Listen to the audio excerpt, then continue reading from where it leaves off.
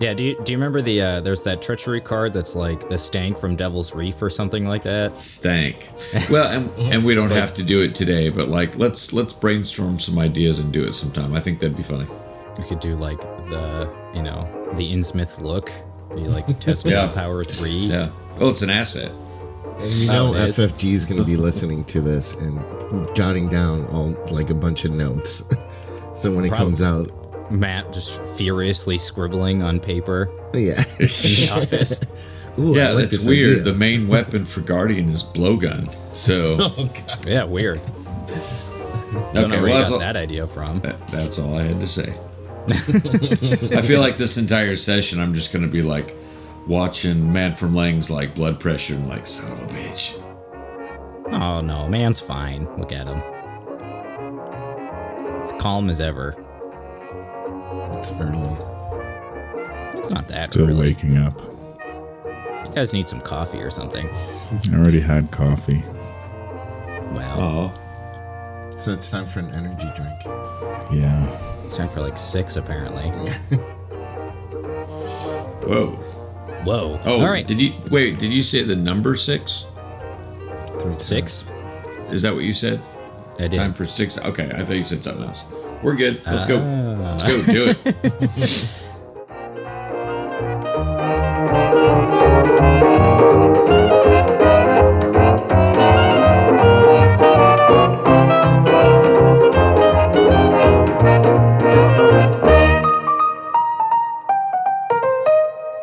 They worshipped, so they said, the great old ones who lived ages before there were any men, and who came to the young world out of the sky.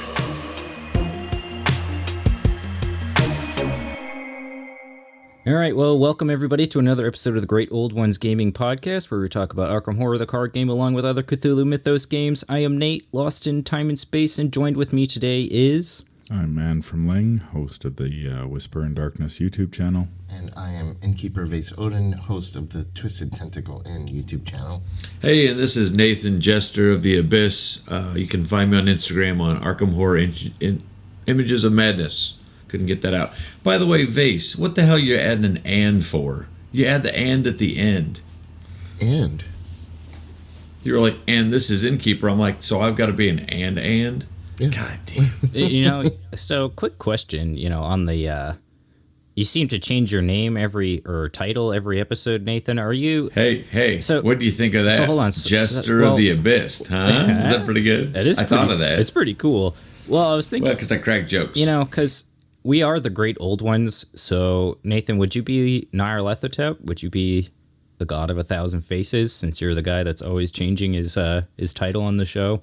I see what you did there. I did happen to notice you did that right after I chose a name. So, can I talk to you over here for a minute? I thought we were going to go with side note. Can I hey, so I couldn't help but think that you just, like, totally shamed me there on that podcast. And, wait, is this thing still on? Never mind. Let's talk later. Alrighty. So, just to catch our viewers up on what we've been doing lately, let's start with Vase. Vase, what you been playing lately? Oh, man, it's been busy because of, Black Friday and stuff, so I've had very, very little chance to play any games at all. Wait, I'm sorry, Black Friday. You mean Blackest Friday? Blackest Friday, yeah. Okay. No D&D, no Delta Green, no Arkham Horror, the card game. I think I streamed for the League of Extraordinary Investigators, Phantom of Truth. I didn't even have a chance to do a practice game.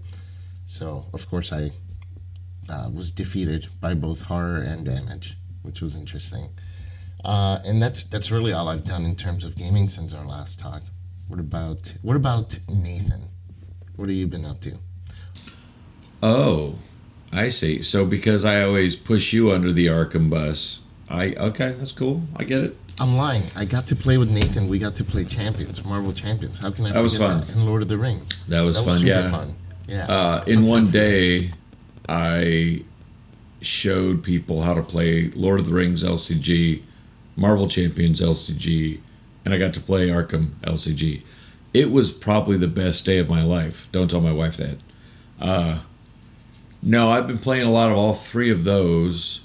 as well as resisting the urge to buy someone's Kickstarter for Tainted Grail and building my Kingdom Death collection and painting it. So, yeah, it's like all the irons are in the fire. But I printed off several new fan-mades off of Arkham Central, which I help admin with Karsten. And I'm going to try those out. I only have about 60 fan-mades I'm in the process of trying out. And then I'm still working on writing a fan-made. That's still in the works. But also I'm working with Andrew Migliori. He just came into the shop last night. He's got the next couple weeks off for the holidays. We've talked about some new input we've had about Lurker in the Lobby. Our goal, tentative, is to have it done by the end of the year to the printers. And then we're going to have a big splash on the Facebook group and Arkham Central with the final version. We just want to make it really fun before we share with everybody. But yeah, so I guess to sum all that up, LCG's 24/7. Nice.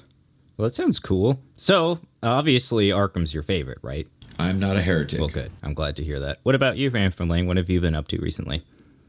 I've been getting ready for my playthroughs of the Dream Eater scenarios, going through which decks I'm going to play.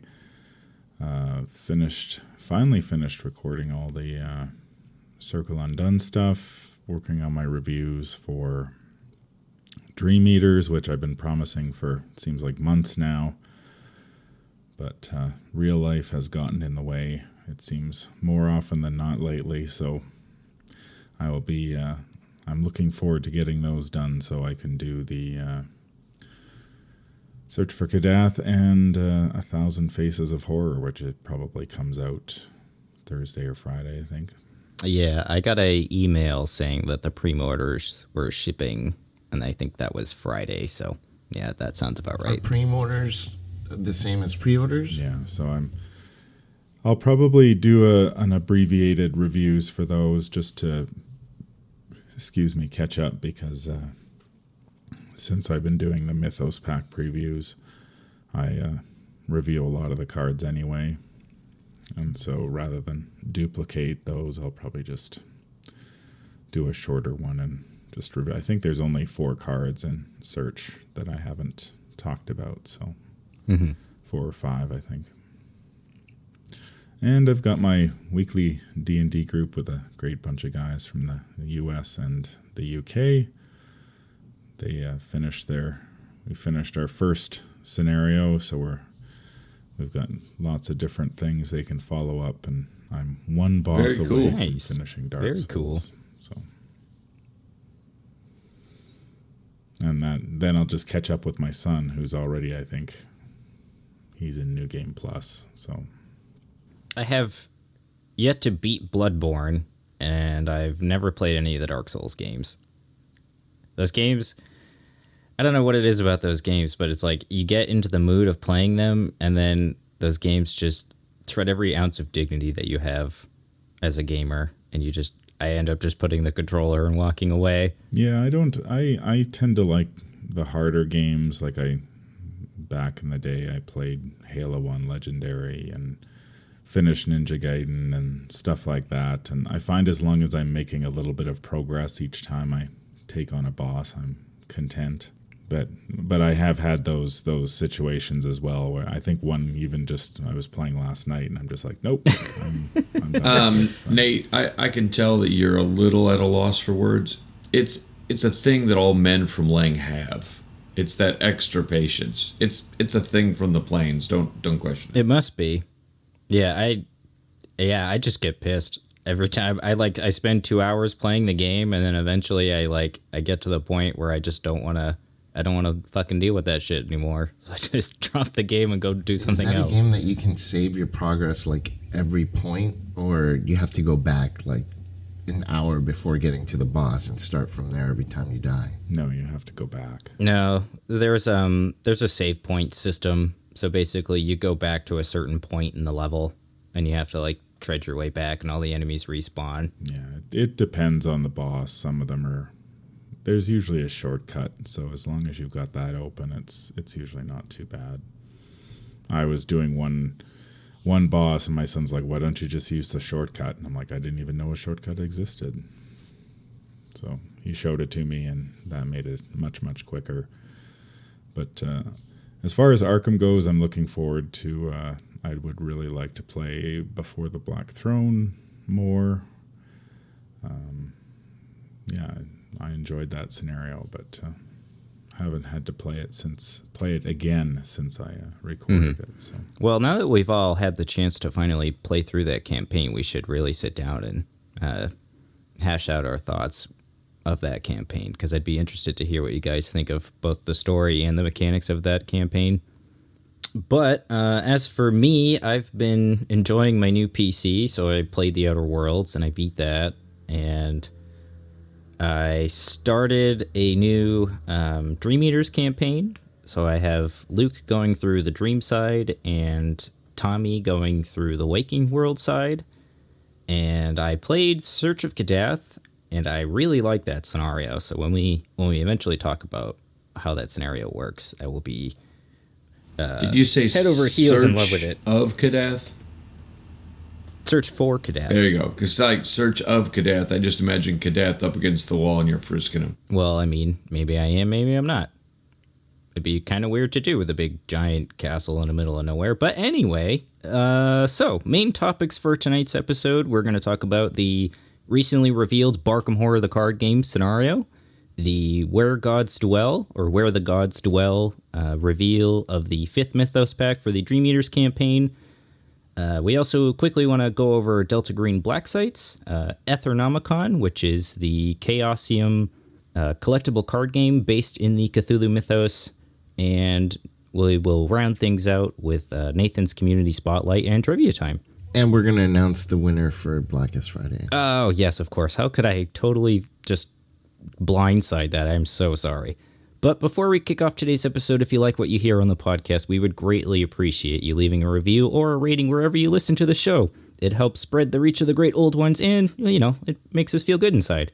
We love hearing from all of you, deranged cultist. Indeed. And if you want to piss Nate off, join Patreon, because then he gets money to upgrade his equipment and stuff. That is also true. And speaking of Patreon, if you want to support the show on Patreon, we have a Patreon at patreon.com/thegreatoldOnesgaming. And we want to thank, as always, our Charnel Lord, Robert Bout, and the rest of our worshippers. You guys are awesome. Random patron shout-out this episode goes to worshipper Old School Gamer, which I believe is also taking part of the Holiday Bag Challenge from the Mythos Busters, if I remember correctly. That is so cool. I think they mentioned something about him specifically setting up like a prize or something along those lines. 2 months out, ends in January, so he gave ample time. So that's really cool. So big shout out to Old School Gamer, and yeah. All right. So, guys, Barkham Horror, it's a thing. It's awesome. It's really a thing. Yeah, I am really happy with FFG for bowing down to what the community's been talking about. I just hope at the end of the day, I'm going to get it. I'm going to love it, no matter what it is, because I feel like they listen to the fan base. I just hope they make decent money and it's as well received as I would hope, so that there's a chance that if some other cool thing pops up in the future, that they take that risk, because I think that's really awesome. Yeah, it's hilarious. So for those who haven't seen the preview article, I don't know, link to that will be provided in the show notes, but it's basically, if you're familiar with Magic the Gathering, it's basically this game's version of an unhinged set. Is that a fair assessment, would you guys say? I didn't think of it that way. That's actually a really good comparison. Yeah, I think so. Yeah. Mm-hmm. I mean, some of these cards are just hilarious. So there's a treachery card in this product fan called Squirrel, which says, it's a squirrel. You must pass an agility 4 test for each point you fail by something. And then there's another card called Dog Monocle, which is a 2-cost asset with an intellect icon. It has 2 horror soak, and it says Barkham deck only. You get +1 intellect while investigating and +1 skill test, I'm assuming, or +1 skill value during parlay actions, because honestly, look at you. Going forward at all of the future Beneath the Waves events, there will be a Barkham horror table, and I will have some kind of human actually food that looks like dog food, like raw beef. chocolate dog biscuits or something. Oh my god, that would be awesome. I will gladly make those. So yes, that's a thing. Also, was it last episode that you had mentioned that there was an investigator card for Duke? Yep, and then they used pretty much that exact thing. That's hilarious. Which makes sense.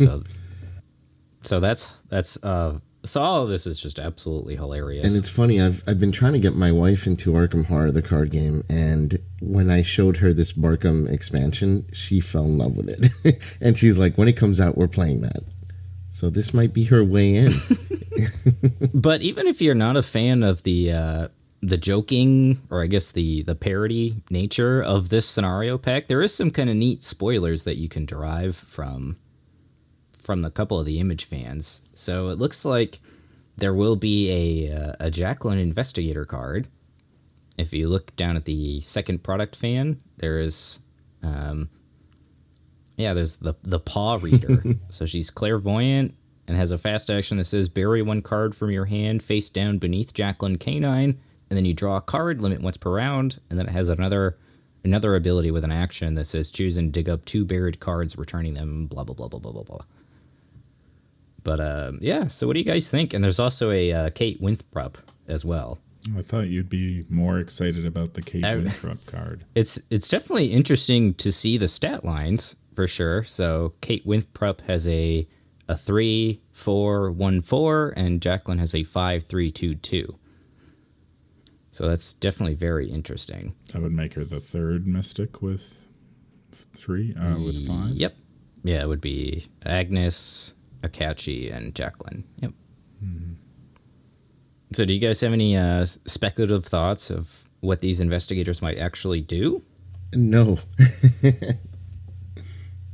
Not at all. I'm just curious to see how many people will be playing the dog investigators at various events going forward. Because while they say it's just for this scenario, I'm sure there'll be people running them through all of the campaigns at some point. Yeah, I would imagine that's true. I don't think they want people to cheat for all those competitive tournaments and prize money. Oh, never mind. You know there's going to be a ton of fan-made scenarios for the Barkham Horror set. I hope so. You know there's going to be. I hope so. I hope they do like a mini campaign with these like unhinged sets, because I think that'd be just great. I think it all boils down to how it's received. Yeah. You know, if the sales don't show the numbers they need, they'll probably just let it die on the vine. Sure. But I'm saying fan-made. But I'm sure you're going to buy like 4 of them. I'm going to buy all of them. I had assumed that Nathan already had a fan-made scenario. Right? Oh, my God. That's funny. But yeah, do you guys have any other thoughts before we move on to a different topic? I know there isn't really much to discuss with this set, really. It's just kind of a bunch of silly encounter cards. And I think the one thing I did want to mention regarding the set is that FFG listened to the fans. There was so much hype after the April Fool's announcement of Arkham Horror and for them to actually put out a product like this because of the fan response online, I think it says a lot about FFG as a company and how they listen to fans. So it's definitely a good sign for the company that makes the game that we love. Mm-hmm. I will point out one small thing. I did ship Matt Newman a dog collar that said you have been warned before this whole thing happened. So I think that might have been peer pressure on that one. It's definitely at the very least subliminal. Yeah, whatever that means. Yes, I'm gonna go look that up. Yeah, other than that, I think this is a really cool way for FFG to drop little subtle spoilers and hints for future releases. I think that's a really neat homage. They did that with Tommy Muldoon. I remember you mentioning that in a previous episode. Yeah, I didn't come up with the idea. Someone else mentioned that it was the exact same investigator card, just with the the name and the image changed. But yeah, it was exactly Tommy Muldoon, who was spoiled way before he came out. So way back in April when they announced Barkham Horror, the fake time, they actually spoiled Tommy Muldoon, and no one really caught it until after they released Tommy Muldoon. So I think you're right. Some of these other investigators like Kate Winthrop and Jacqueline, I think probably will end up being the exact same, or at least very similar to what's being released in the Barkham horror set. So I think it is a good indicator for sure. Alrighty, and then moving on to other news from Arkham Horror the card game, FFG spoiled the 5th Mythos pack in the Dream Eater cycle, Where the Gods Dwell. This is scenario 4A of the Dreamcast campaign, which sees the investigators journeying into the Dreamlands to prove the world's existence, and following the events of the Dark Side of the Moon, they reach the land of Lang, and they ultimately encounter Nyarlathotep. So what do you guys think about this design for Nyarlathotep, and how it has at least 5 different Let's give a spoiler warning before we talk a little bit further about it. Some people care about that kind of thing, I guess. Nathan. Wow, he just mutes himself. Yeah, so spoiler warning, we're going to be talking about a spoiled card from the set. I think it's really interesting. When I first saw the card, I'm like, really, that's all he does is one horror? But then when I read further, it's like, oh, you have multiple copies in the deck.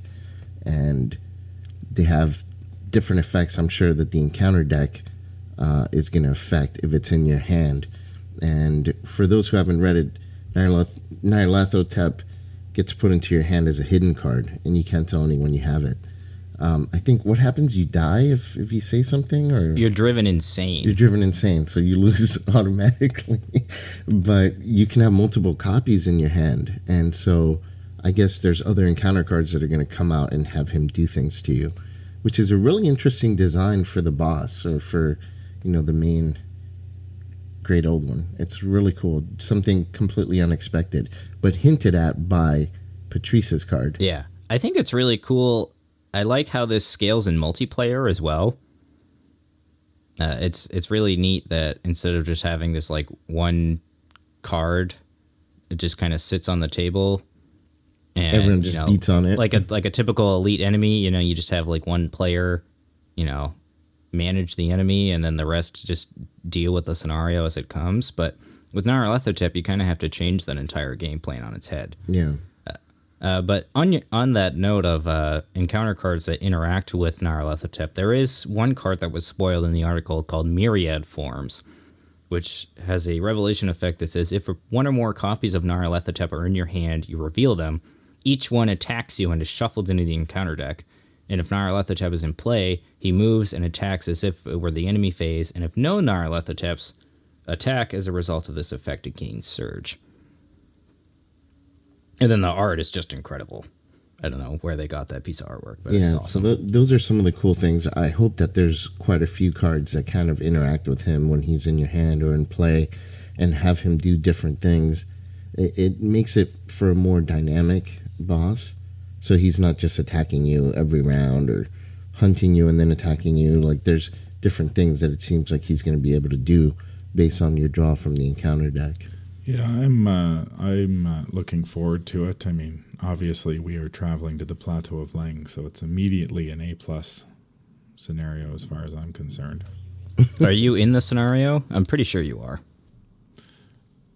Well, I'm probably I assume that the Corsairs encounter set will be there, so I will be there, at least in spirit, if not in practice. That would be great if he was the end Elder God. It just is a picture of him up in Red Deer, Canada, and he's like smiling. That's right. It would just have to be the man from Lang as the final. Nyarlathotep isn't the final boss. No, it's the man from Lang. It even has the asterisk, so you know it's a That's unique right. enemy.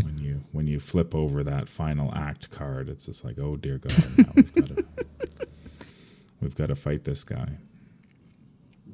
Yeah, the only thing I dislike about Nyarlathotep is it doesn't work particularly well with playing online. At least the way I play, because you can't. Hidden cards don't work particularly well. But I think it's an interesting design, and he is one of my favorite great old ones. So I'm looking forward to seeing how it. Yeah, I am too. And speaking of how it plays, Man from Lang, what do you think about the new player card? The one with the enemy is the Hound. Let me see here. Summoned Hound is a 3-cost mystic asset that costs 1 experience point. It has an intellect and combat skill icon. The ally and summon traits as an additional cost to play Summoned Hound. You must search your bonded cards for 1 copy of Unbound Beast and shuffle it into your deck. As a free triggered ability during your turn, except during an action, exhaust the Summon Hound to fight or investigate, either attack with a base skill value of 5 or investigate with a base intellect skill value of 5. Has 3 health and takes up an ally and an arcane slot, which is the first time we've seen that. It's sort of like a Mystic Duke. Yeah, kind of. Except it doesn't let you move, but I think that's a pretty apt comparison. No, it doesn't let you move. But yeah, it's not quite as good as Duke, obviously, but Duke is probably slightly ahead of the curve anyway. So this is much more in line. But setting your base skill values is a strong mechanic. We've seen that. Duke is proof of that. So I'm not too sure who would want to set their base combat skill value at 5, but it would help. It would certainly help. It's another combat option that Mystics don't necessarily have a lot of. Maybe Diana. Diana. Yeah, maybe Diana. She could definitely use that combat skill value, and intellect is always going to be useful. But you've got to shuffle a weakness into your deck to use it, which is immediately a concern, and that is the Unbound Beast. It's got 3 fight, 3 health, and 3 evade. Monster extra-dimensional Tindalos. The prey is the bearer. It has Hunter and Retaliate. And if there is no copy of Summoned Hound in play, you get to set aside Unbound Beast out of play. Otherwise, set an Investigator's Summoned Hound aside out of play and spawn Unbound Beast engaged with the same Investigator. So unlike Duke, this thing has a huge drawback that sucks. Yeah, So you basically lose the Summoned Beast. And gain an enemy weakness. Yeah, that's not good. I think they sort of fixed it in that you shuffle this weakness into your deck, but if the Summon Hound, say, was to leave play before you drew the Unbound Beast, then Unbound Beast is also removed, unlike, I think it's Bloodlust and the Hungering Blade, where you shuffle 3 copies of Bloodlust into your deck, and then if the Hungering Blade leaves play, you get stuck with the 3 copies of Bloodlust. Oh, really? Yeah, which is... I didn't even realize that. Yeah, Jesus. That's not good. So it's nice that they've fixed that on this card, but the fact that... maybe this is the intent. You're supposed to basically use the Summon Hound, get as much value out of it as you can, and then sack it before you draw the Unbound Beast. So then when you do draw the Unbound Beast, it just gets basically put out of play. That still kind of sucks because it still takes a draw. Yeah. So you're still suffering the weakness tax of losing your draw. And yeah, a 3, of course, like 3 health enemies are a pain to deal with. And you lose your Summon Hound. And yeah, I'm not liking the looks of this on the face of it, but who knows? Maybe there's some way to work around it. Vase, what do you think? I think the investigators that can splash Mystic are probably going to want it more than actual Mystics. First, because like Man from Lang was saying, the combat value, most Mystics don't generally pack skill cards that'll help boost that beyond 5.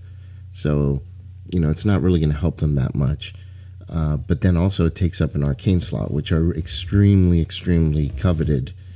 So it's not a card you generally want taking up a slot if it's not going to be using your willpower. So I think off-class Mystics, maybe Diana is the only one I can think of that would want to pack this, but at the same time, she doesn't really have a whole lot of ways to mitigate drawing the weakness that comes with it. If someone, so let's say Carolyn, she can get Seeker cards, so Carolyn can at least mitigate that a little bit better, but I don't think Carolyn would want this card in her deck. So I can't think of anyone that would actually want to pack it.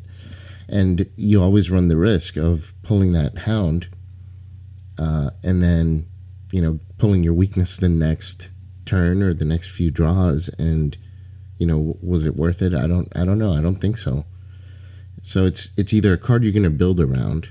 You're going to have to put in a lot of cards that'll help mitigate the weakness. Or it's a card that you're just going to take it as gravy when it comes out. But the drawback is so big that you just never know if you can depend on it, so you can't really count on it. So yeah, I could see, like you said, I think it's much better in off-class Mystics. Patrice kind of comes to mind. I could see it being kind of useful in her. Yeah, but you're going to draw your Unbound Beast almost very quickly. Like how many turns are you going to have before you lose the summon? Like, you're basically losing 3 resources, an action, and a card draw from your Unbound Beast, if and when you pull it. So it's, and I appreciate the fact that FFG has tried to experiment with these weaknesses as bonded cards, but I think generally they're not very good. Hungering Blade, I know, when between Arkham Knights and Beneath the Waves, I don't think I ever saw it played. A lot of people on in the comment section of the spoiler video I did were pretty iffy on the whole idea of adding 3 weaknesses to their deck. I saw it was the Guardians of the Crystallizer. They were a constant pain or a thorn in our side during our run through the Forgotten Age at Arkham Knights, and the Crystallizer seemed okay, but as soon as the Guardians of the Crystallizer hit the table, it was just, you needed somebody to take care of them, and they just chewed up a bunch of actions. And so I'm not that crazy about these. Yeah, Nathan, what do you think? I'm curious to see, because I know you always like cards for the story they kind of provide the game. So I'm curious to see. I what you think. just assumed that Nathan already had a fan-made scenario about these guys. You just jumped the hell in there. No, I mean, I agree with everything that's been said so far. I don't want to delay things by saying the same things, but I mean, it's interesting. I mean, I want to try it out. And the other card that was spoiled in this article is absolutely insane. Nathan, since you didn't really talk about much about the last card, why don't you go ahead and read this card for us? Not a problem. Vase. What the hell? Is he taking a nap? Son of a bitch. I don't have it pulled up right at the very second, if you wouldn't mind reading it, Nate. Oh, sure. So it's Nothing Left to Lose. It is a 0-cost event with cost, well, redo.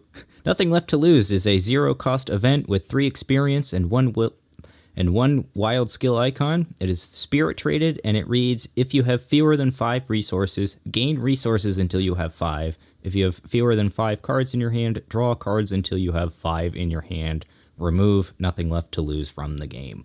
I sincerely hope you leave that tongue juggling in there. That was perfect. Vase, you're gonna want to look down and see the ball that you dropped now that you're back from your nap. I've been listening the whole time. I just wanted you to read it. No, I need to skill up on my newspaper. Wow. So, yeah, this card's ridiculous.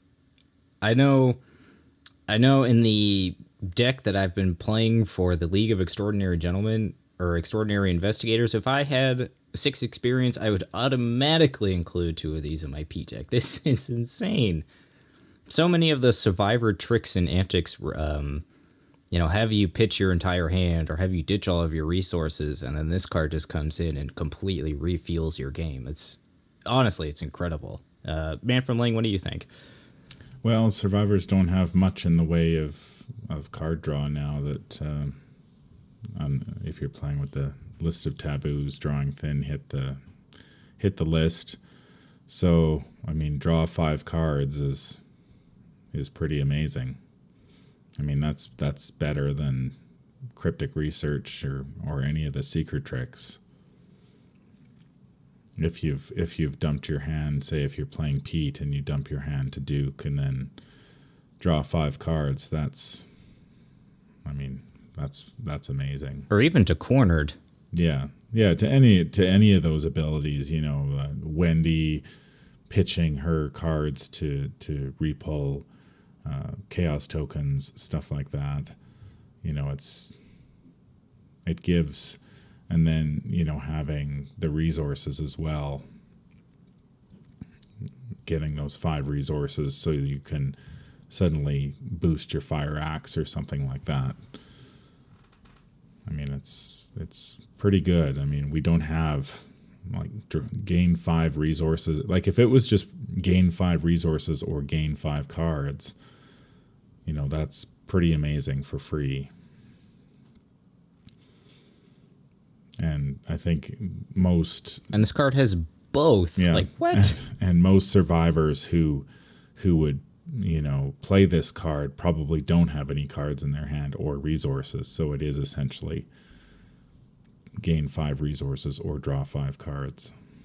No, it's do both. It's nothing left to lose, really. That's true. It is do both. Topical, like a cream. I didn't realize that. Yeah, so it is do both. That is... It's super strong. It's, that's crazy. The weird part is it's not an exile card. You remove it from the game, but it stays in your deck for the next scenario. So, yeah, you don't have to repurchase it, which is huge because 3 experience. I mean, what else do we have at 3 experience that lets you do anything even close? I don't think anything, because even the emergency cache, is it level 3 that gives you 4 resources? Level 2, I think. Level 2, okay. 4 resources. I mean, it's 4 resources or 4 supplies, right? Something like that. Oh, I was thinking of gain 3 draw card. But yeah, I mean, case in point, really. For 3 XP, I mean, it's huge. Luckily, they didn't make it a fast action. That would just be extremely broken. But yeah. But yeah, I mean, this thing even has a wild skill icon. Somebody's going to find a way to abuse this card. Without question. Oh, yeah, absolutely. And you're right. It's not useless like emergency cache that doesn't have any icons. Like, you can still commit it for a wild icon, which is better than any single other icon. So it's definitely a bomb card. That is for sure. I think it's the first time that I've been really excited to spend 3 experience on a survivor card. Yeah, me too. Absolutely. Because a lot of the other higher experience survivor offerings are middling at best, I guess. Yeah, and the fact that You guys think that's I agree with you. And I think there wasn't really a compelling reason to go full survivor per se. I mean, unless you like the investigator specifically. But, most splash survivors can go up to level 2, which were all the good survivor cards were between level 0 and level 2. But this card pretty much is exclusive to survivors and Lola. And that actually is a really, really good reason to go single class survivor, for sure. Vase, next time I see you, IRL, I want you to be wearing a t-shirt that says full survivor or go home. So just make that happen. I'll go ahead. That's the least you can do for making me stand out here on the plane of Lang with the man, bumbling because you didn't bother reading that. Whatever, I'm done. Whatever. Oh, man. Yep, so it's definitely a bomb card. It's a really fun card. I can't wait to try it out in a bunch of different survivor decks.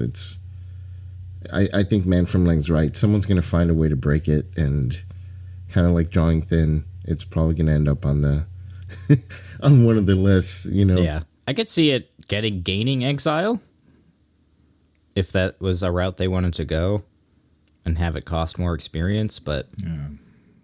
Well, we don't have any 3-cost exile cards. Yeah. They're all 1 or 2. Yeah, I think you're right. So, yeah, I think it'll probably end up getting nerfed in some way. It seems a little too good on the surface. And if it's a little too good on the surface, then it's probably way too good in practice. Because there's just no downside to it. I mean, you've got to remove the card from the game, but if you've built your deck so you can gain 5 resources and draw 5 cards, yeah, there's just no downside to it whatsoever. At least if it was exile, that would, tap it down a little bit, because you wouldn't pay 3, having to pay 3 experience points per time you want to use this thing might dissuade some people. But even that, I mean, there's so few of, like you were saying, there's so few really powerful 3-cost or 3 experience point survivor cards that I tend to find that, toward the end of a scenario, that's when you start including a lot of the exile cards, because you're just trying to find stuff to spend your experience points on. And even if you had to pay 3 experience points per scenario for something like this, I'm sure there would be many players who would do that in a heartbeat. Yeah, or in standalone mode too. Yeah, in standalone mode for sure. I mean, there's no downside to this. It's so ridiculous. I'm really surprised this card even saw print with the text that has on it currently. It's really quite a shock to me. I thought there would be a word "or" in there, like you thought, Man from Ling, but nope, it's both, and it's dumb. Yeah, I'd sort of assumed there was an "or" in there, because doing everything is pretty amazing. Especially in Arkham Horror, where you would think that a card like this would have some sort of weakness. Yeah. So I guess so far the pack has one completely amazing card, and then one, or at least 2, with the Summon Hound and the Unbound Beast that will definitely need to play around with to see if it's viable. Yeah, Summoned Hound is just, I think it's so difficult to slot in a main Mystic, like Vase was saying earlier, because that Arcane slot is so coveted. Like, are you really going to take out your Rite of Seeking or your Shriveling so that you can play this Hound thing? I don't really think so.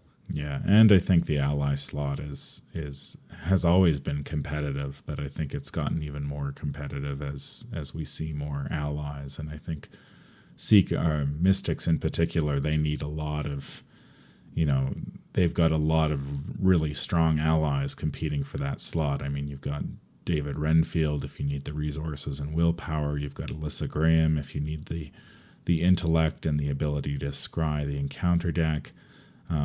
The card that I've really come around on is just even Arcane Initiate from the core set, where that ability to draw a card for free every turn is fantastic. Yeah, and Arcane Initiate has gained a lot of stock recently, because there's a lot better spells as events now too.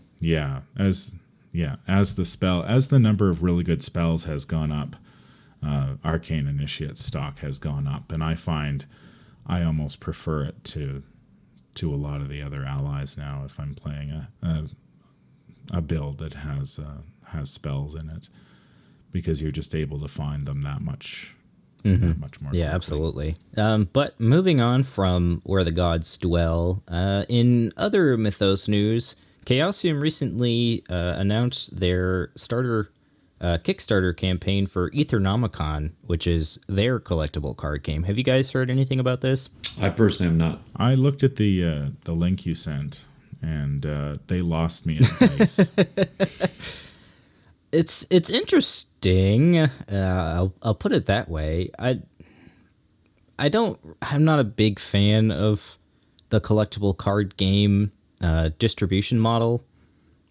Personally, if I want cards, I want to buy the cards that I want.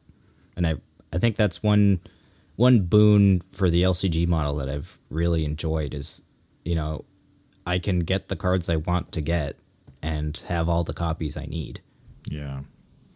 Yeah, I mean, I just took a brief look at it, and I mean, they say that the rare and ultra or whatever it was, like ultra rare, the rare and ultra rare cards will only, what's the word they use, like will only give you a slight advantage. And it's just like, well, if it's only a slight advantage, then, you know, why do you even have rarity to begin with? Yeah, I agree. It kind of, like, I get that they're trying to, like, I'm assuming, emulate Magic in that regard. But, yeah. Yeah. And I mean, the initial set is only, I think, what is it, 64 cards, they say? Yes. And then as part of the Kickstarter, you can get a whole bunch of common cards. So, I mean, I have seen games where this sort of power level has worked out well. I think back to like a game like Vampire: The Eternal Struggle, where commons were actually, it was, I think, one of the few games out there that got the distribution model right, where commons were common in your deck and the uncommons and rares were uncommon and rare, because they tended to have very either specialized effects that weren't always useful, while the common cards did stuff you did every turn. So, I mean, if they could replicate that, then I'd be much more interested. But the deck, the dice mechanic, that I'm not crazy about that. Largely because my son and I have played a little bit of Destiny, and while I enjoyed the game, the whole idea of storing all of these dice that you're going to end up with just really didn't appeal to me. Yeah, I kind of feel the same way, man. From playing it, also, it feels like this game would have a lot going on the board, and I feel like it'd be hard to keep track of. Like Arkham LCG is already a hard enough game to keep track of everything because there's so much going on the board. But with a versus game like this, where you need a clear sense of the game state, I think the addition of dice kind of muddies the waters, so to speak. But to kind of go over the premise of the game, you play cards, and cards have what are called mythos points. And then you spend those mythos points to play investigators or locations or items and monster cards. And then you have your investigators either solve mysteries or remove enemy locations or fight monsters. And you try to beat the mythos that way, I guess, versus another player, which is interesting. It kind of reminds me of the Call of Cthulhu LCG that FFG released about a decade ago, and it's interesting. I think if you're looking for a different type of Lovecraftian experience, this might be something you want to check out. But oh, hello, Moon. Did you want to say hello? I guess you did. Oh man, the cat has joined us after all. Well, we are in the Dreamlands, so it makes sense. Yeah, I'll probably give that. Like, I'd be willing to give this a try and see how it works. There is also going to be an online version of the game too, so that might incentivize people to want to play. Yeah, that might be more appealing. I find that after so many years of playing so many different card games, I have so many different boxes of cards, and they become a real pain to store. So the idea of buying yet more cards is not all that appealing. So an online option would be great. And other Cthulhu Mythos gaming news, we had Dennis Detwiller on the show not too long ago, and he revealed Delta Green Black Sites, which is a collection of Delta Green scenarios bundled into one giant book. And this scenario pack also includes 2 recently unreleased scenarios, which is really cool. So, Vase, I know you're a huge Delta Green fan. Yes. Are you looking forward to Black Sites? I am super excited about it. Super, super excited. I've played a couple of the adventures that are going to be, or the operations that are going to be in this book, and both were really good. There's a few that are pretty straightforward and simple, but they have like very creepy factors. Like Sweetness is one that, when I first read it, it's only a few pages long, so it's easy for a new handler to get into and kind of sort it out in their head. But the scenario, when it played out in actual function, it actually worked out really well. It was more complex than it seems on the surface. So really excited to see some of the new scenarios and and get this all together in one book. I really liked A Night at the Opera, which was kind of another version of this book, with a bunch of scenarios that they had previously published put into one bound book. So that one has a bunch of really great scenarios as well. So this one is probably going to be no different. It's going to have a bunch of awesome operations for you to play. And I think that they're structuring it kind of like Night at the Opera, where it's very loosely tied together. You can kind of play them in a certain order and have it make sense within your campaign. So that's interesting as well. Although I'm also looking forward to an actual full campaign, which Dennis talked about when we had him on. So I can't wait to do the King in Yellow campaign once he releases that. Yeah, Impossible Landscapes is definitely going to be sweet. Yeah, I'm interested to pick this product up too. As someone that doesn't own a lot of the Delta Green content in paper, I think it's really cool that you can buy these big bundled scenarios and run them as a campaign. And I think what's great about Delta Green is that the scenarios don't specifically need to be made as a campaign to make them a campaign.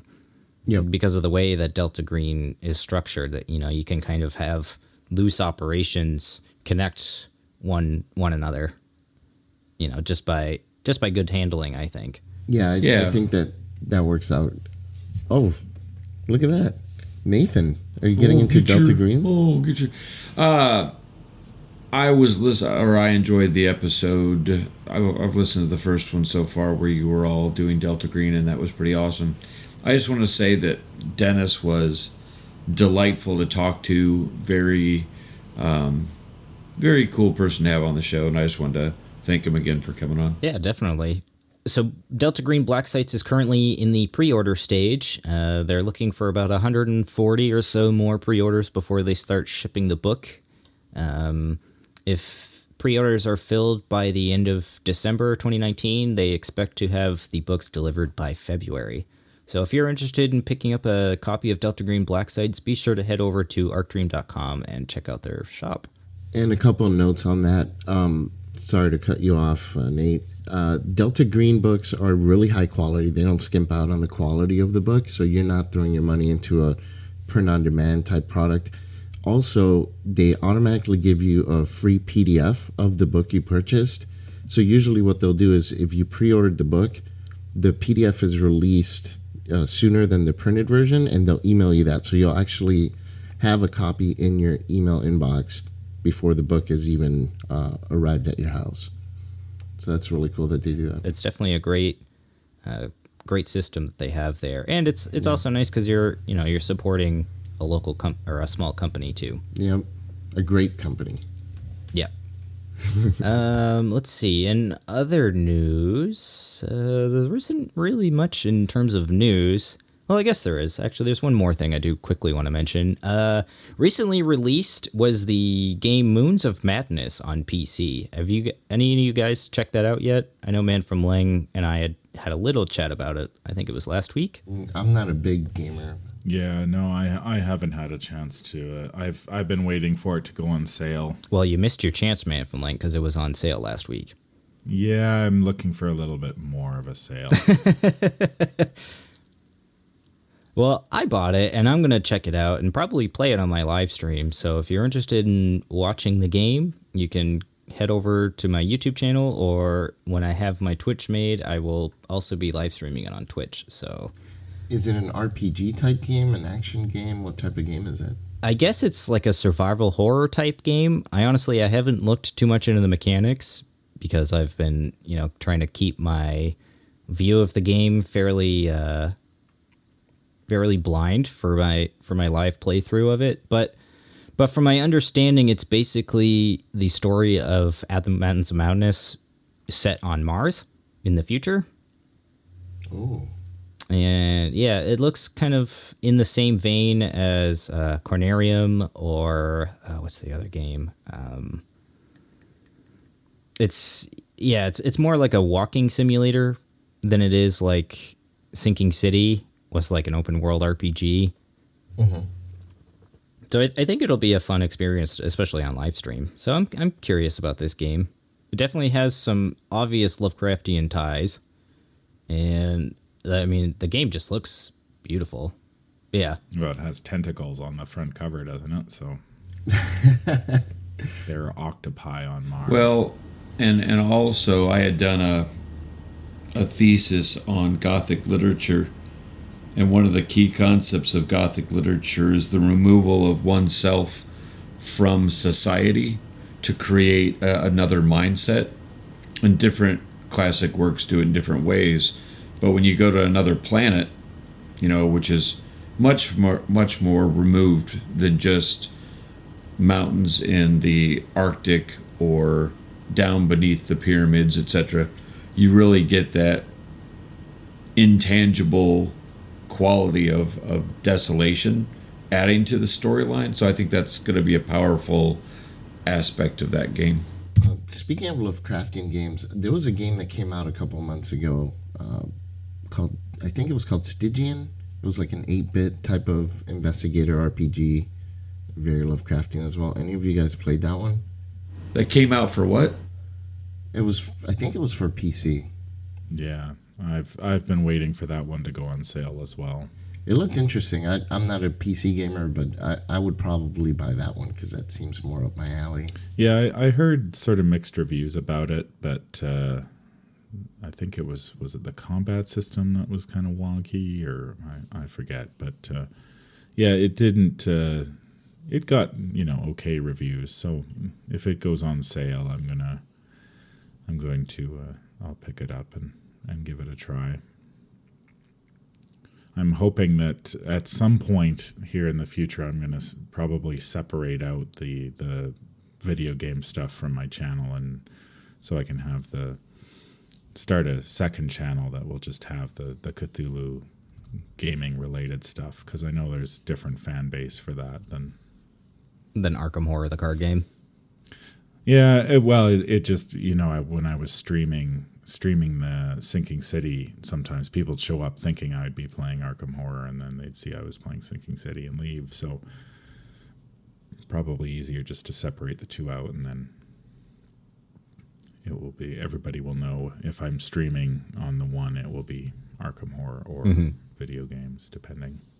Well, you've been doing a decent amount of streaming over the past couple of months, Man from Lang. You streamed your Circle and Done campaign, and you and I are actually going to be starting our own campaign of Return to Carcosa. Yes, that is on tap tomorrow. We will be recording Return to the Path to Carcosa. You are playing Luke, and I am playing Mark, and we'll see how it goes. That's exciting. Yeah, this is our first time playing the campaign. I think both of us, right? You haven't played it either? No. Yeah, so this is going to be certainly a wild ride. Yeah, we managed to get, we were planning to have it out a little bit earlier, but we had some bugs to iron out with Octagon. Long story short, they updated the program and hid all the files in places that I was not accustomed to. So walking Nate through setting it up was a bit of a chore, but I think we've got it all ironed out. So if all goes well, we should have that up probably sometime this week. Yeah, I'm looking forward to it. It's going to be a lot of fun. But with that, let's move into Nathan's community spotlight. Nathan, you said you had a holiday-themed scenario you wanted to discuss? Yeah, and I'm pretty sure that I've actually gone over it before, but since I've made it a Yuletide tradition, I wanted to bring it up again. So on ArkhamCentral.com, one of the fan maids is The Festival by, I believe, Matthew Heidi, Heiti. It is pretty darn well read, are well written. I really like the imagery. I like the gameplay. It definitely feels cool. I try to play it now during either Christmas Eve or Christmas morning, during the quiet hours when people aren't quite up yet. But basically, you're given a summons to go back to Kingsport. So you hop a ride to the train station. You arrive in Arkham right as the snow's starting to get heavy. It's actually too heavy to continue on by train, so you decide to walk the rest of the way there. And then as you approach Kingsport, you're in the middle of this, heavy snow, and you're looking out at the waves crashing into the cliff. It's really a fantastic setting. Cool gameplay. I always want to play it a lot more, but I restrict myself to once a year now. During, as I said, the Yuletide, which I think just makes it a little more special. But I'm going to be putting a little contest up on Facebook about people trying it out. So that's just a little teaser, and once again a thank you to Matthew for creating the festival in the first place. Sounds like a fun scenario. I think you've talked about it before, right? On the podcast? Well, Vase, what do you think about getting together and playing it this year, buddy? I think that would be fantastic and fun. We'll have to get together and have some, nog and chestnuts or whatever, and just make it happen. There you go. Maybe even document with some pictures to annoy our maybe we'll do Patreons. a white octopus. Kind of like a white elephant, but better. Oh, yeah. Cephalopods. All right. Let's cue the music for the quiz. Nate?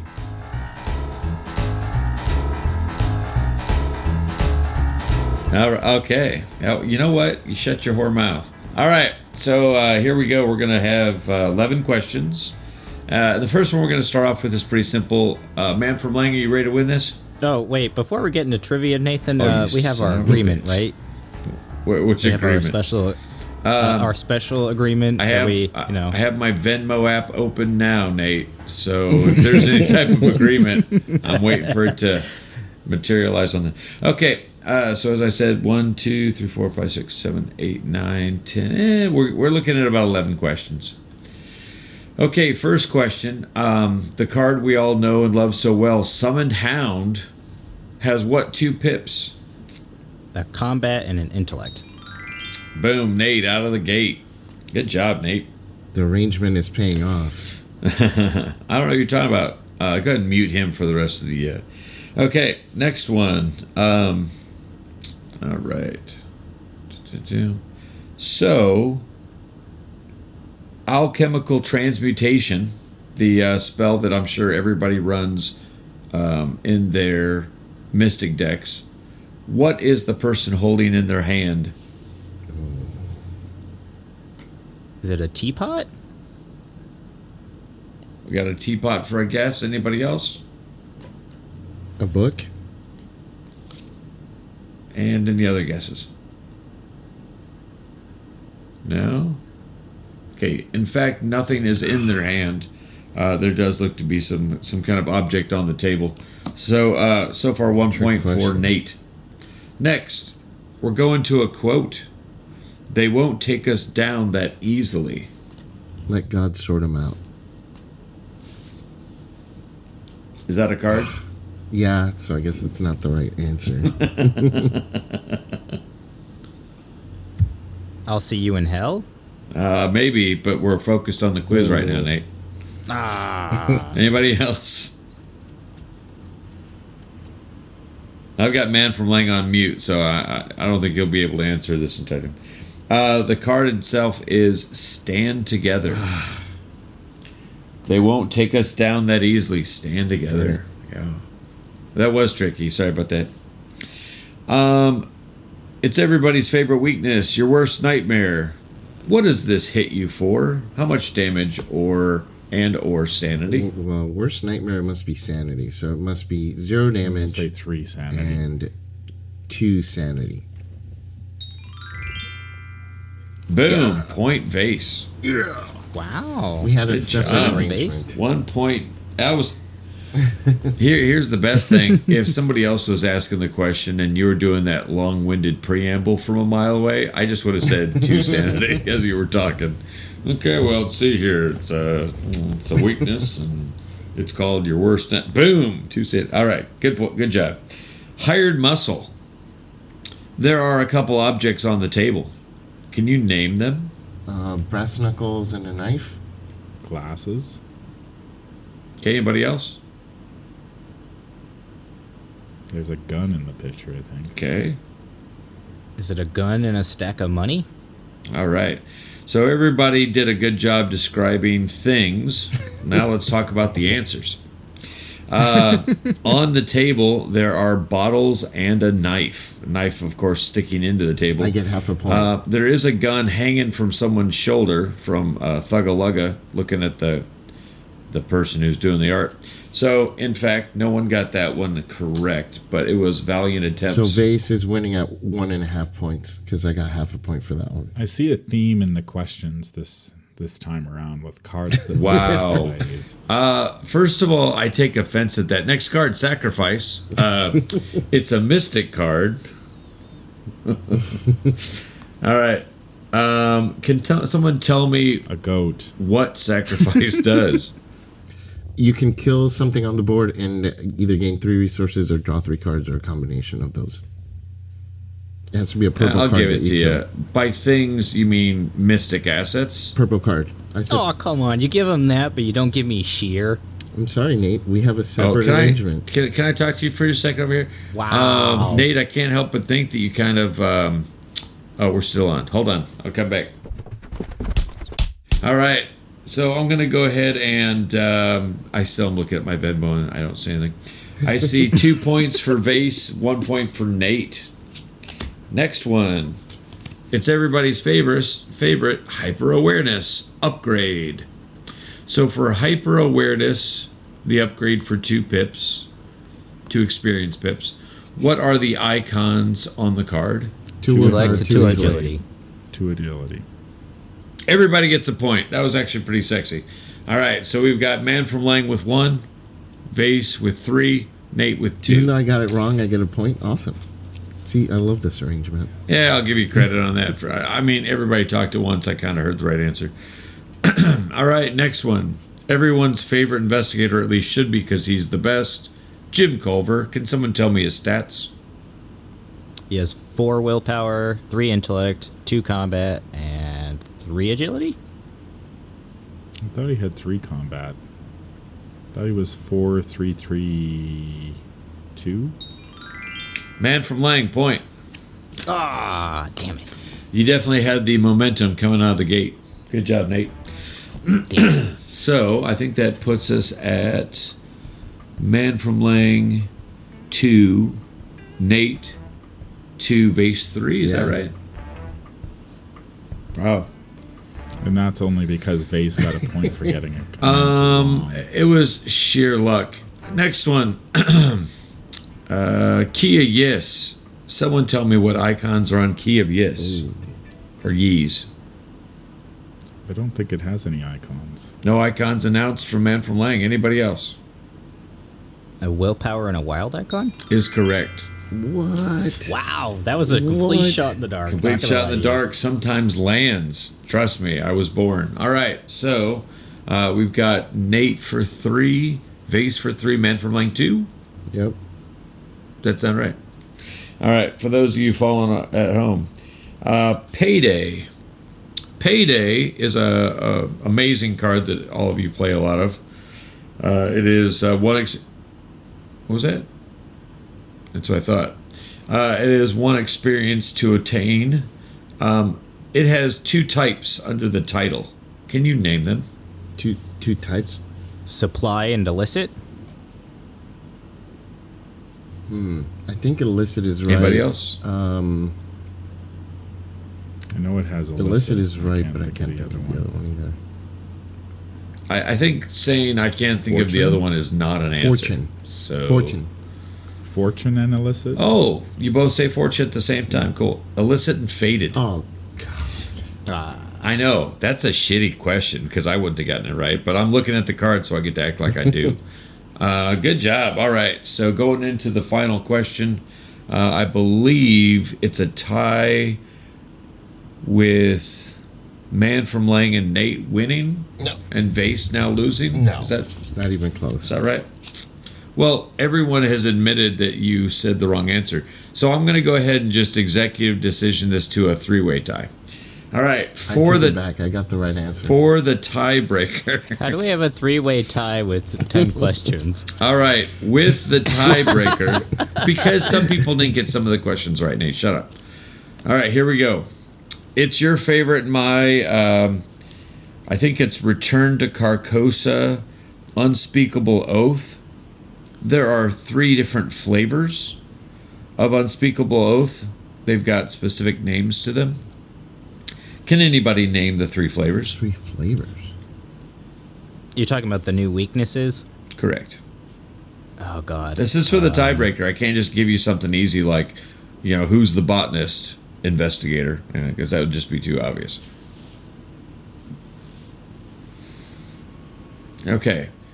Yeah, I played one of them during the Iron Man. But Okay, I don't remember and you know what? Sometimes questions are too hard. So, backup question for those of you in the cheap seats: what are the 3 different colors represented by the 3 weaknesses? Aster. Yellow, red, and It's red, green, and yellow? What the hell, Vase? It was a Hail You don't Mary, see okay? Aster. It was a Hail Mary. Unfortunately, everybody, Aster Nate is is not a absolutely color. correct. It is red, green, and yellow. They are bloodthirst, curiosity, said and that cowardice. I I literally didn't hear it at all. So, do we want to have a final question? Let's do it. Go back to the tape.